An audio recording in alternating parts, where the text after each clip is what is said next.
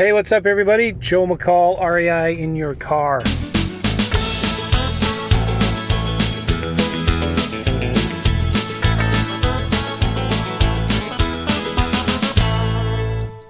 Yeah, and I've got two pretty cool special episodes for you here. I'm in my car and I'm driving to drop off my son's cello. We bought him another one. We were renting an old one. But yeah, he's really into cello, which is cool. He's picking it up really, really fast.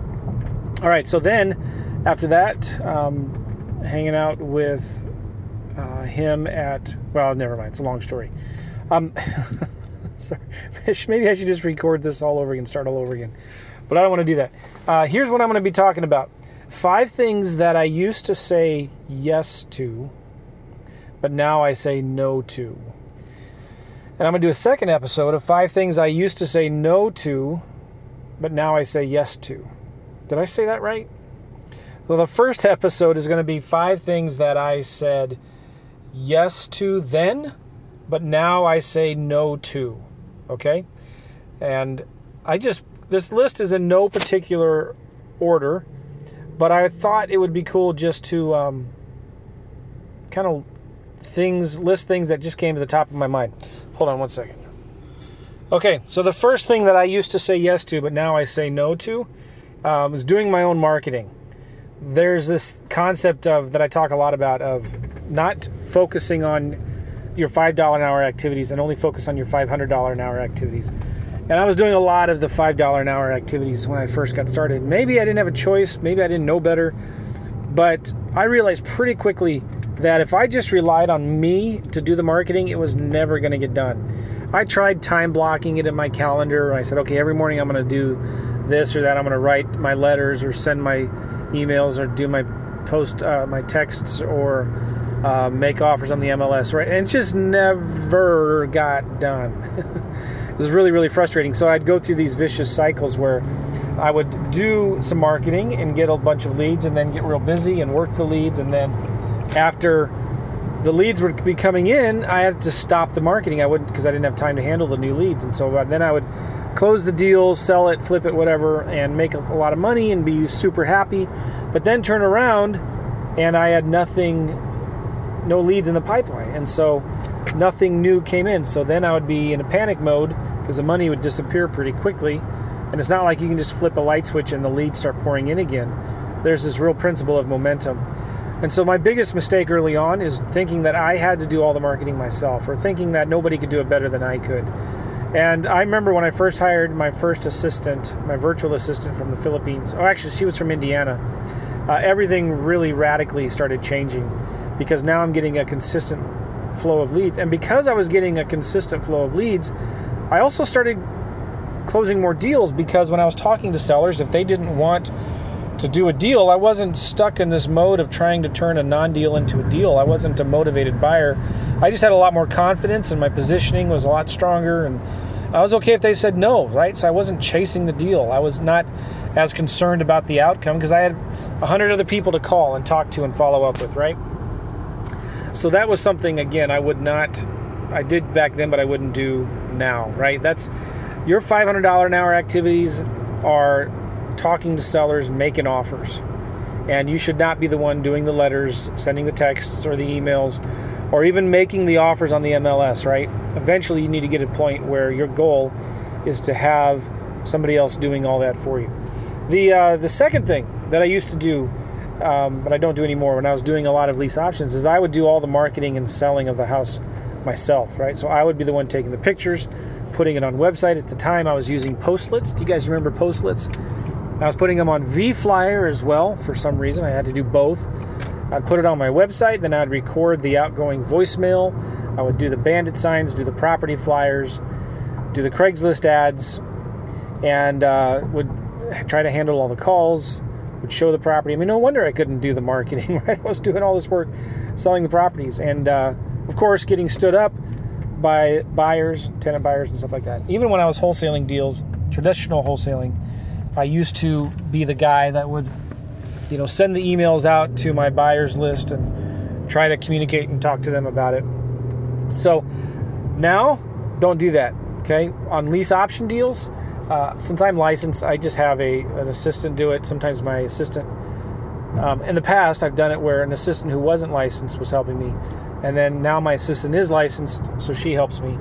But yeah, don't do it. If you're not licensed and you're doing lease options, I'd just recommend hiring a realtor to market your home for you. You're going to pay them half a month's rent, maybe a full month's rent. Some people, I don't get it. They don't believe me that you can actually find a realtor that will only do a half month's rent. But I do. I find them and I use them. And don't believe yourself. Like after you talk to a couple people, think that no realtor would ever do that for half a month's rent. You're looking for a leasing agent. Anyway, I don't want to go into down that rabbit trail. So you shouldn't be advertising your homes yourself. Whether you're doing wholesaling or lease options, you need to get a dispositions manager or an assistant that would do that for you, okay?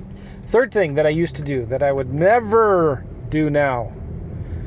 You ready for this one? Go and see houses. Go talk to the sellers and go look at houses. Now, I know this goes against the grain with what a lot of other people do, and sometimes even what I teach. I'm not saying you shouldn't do it. I'm just saying I wouldn't, okay? Big difference. I, after just a couple, 3, 4 times of doing this, realized quickly, early on, I hated it. I didn't like going to look at houses, sitting there with the seller for an hour, trying to build rapport and trying to pretend I'm interested in whatever they're interested in. If you see a picture of some of them fishing, on their wall, I'm not going to pretend like I like to fish, right? You get what I'm saying? I think it was President Truman said, if you want a friend, get a dog. And so I just did not want to be in that position anymore. And it was a huge time suck. Like, I thought it was a deal before I made the appointment, but then when I go meet them at the house, we're like miles apart on price. And so, big waste of time. I just started making my offers on the phone, over the phone. And instead of scheduling an appointment to go look at the house, I would tell them, I've started doing a lot of deals virtually as well, but I would just say, listen, I'd love to go see the house, but I want to make sure I'm not wasting your time. Let's just talk about the numbers right here. You can always send me some pictures. I can have my guy, my boots on the ground guy, go look at the house, or I'd say my realtor can go look at the house, but I really don't need to go look at it. And if that's a deal killer to them, well, then they're not really that motivated, and I'm not really that interested. So I would negotiate and make my offers over the phone. And because I'm doing lease options, they were a lot easier. So that was a huge game changer, right? Now I can just make offers over the phone. Instead of making appointments to go see the house, I make an appointment to go talk to them again and talk to them about a lease option and walk them through the contracts and stuff like that. All right, fourth thing. I used to say this a lot to people. Yes, to a lot of, hey, can I have lunch with you or take you out for coffee and just pick your brain? I used to give away a ton of stuff for free, right? And I'm not going to talk much about this because I'll get in a bad mood. But I can tell you this, almost, and I might even say 100%, everybody that I've ever sat down with and spent a lot of time with and taught them how to do the business for free, and a cup of coffee or buying me lunch or a beer or whatever, that doesn't count. That costs a little bit of money, but that's really doesn't count. Almost nobody, I can't think of one person that actually did what I told them to do and made money with it and started having some success. So I think there's a principle in that, right? People only value what they pay for. And I learned early on that even if it's a friend or a relative, I'm not just going to let them, I don't want to be insensitive, but some people are like leeches, they just suck you dry, ask you a million questions, and just don't do anything. So I get questions a lot today. Hey, can I just, especially if people, they find out I'm in St. Louis, maybe they live in St. Louis or whatnot. They say, hey, can I pick your brain? Can I take you out for coffee? Can I spend do you have just 5 minutes? I can ask you some questions. And I just can't do that. If I did that, I would not get anything ever done. Ever. I mean, that's a little exaggeration, but it's just, yeah. So if you're that guy or girl that asks people that question, then don't do that anymore, okay? It's not fair to the person you're asking. And it shows you how little you really actually do value their time and knowledge and experience. I spent tens of thousands of dollars on my education. I spent hundreds or maybe thousands of hours studying in this. And it's worth something, right? So, and now instead what I might suggest you do, hold on one second. Now what I would do if I were you and you wanted to, an investor and take them out for lunch or pick their brain or whatever, I would approach it from a different perspective. I would approach it from the perspective of, hey, I'd like to bring you more business. I'd like to bring you more deals. Do you mind if I ask you a few questions about what you're looking for? Taking it from the perspective of hey, I want to help you make yourself more money. I want to help you make more money. I want to bring you more deals. And I'd like to just ask you what you're looking for, and I want to go out and find it. I want to bring you some deals. So from that perspective, man, that would be much more exciting for me, right? If somebody had that approach. And now, I can tell people, since I have a course, all right, great. Here's my course. It's, $1,000, $500, $1,500, whatever. Go buy it. And I'll tell you what, you do a deal, give me a testimonial, I'll just give you your money back. That's what I do now. So, but you have to be invested, right? You got to invest some time and money into it. All right. The final thing, I think this is, the thing I used to say yes to, number 5, buy every new course under the sun and chase shiny objects. I was the master at this, right?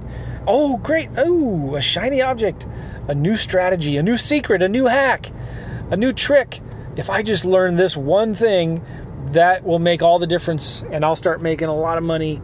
And I get all excited and buy all these courses. And so I used to buy a ton of courses. I still do, but not as much as I used to, right?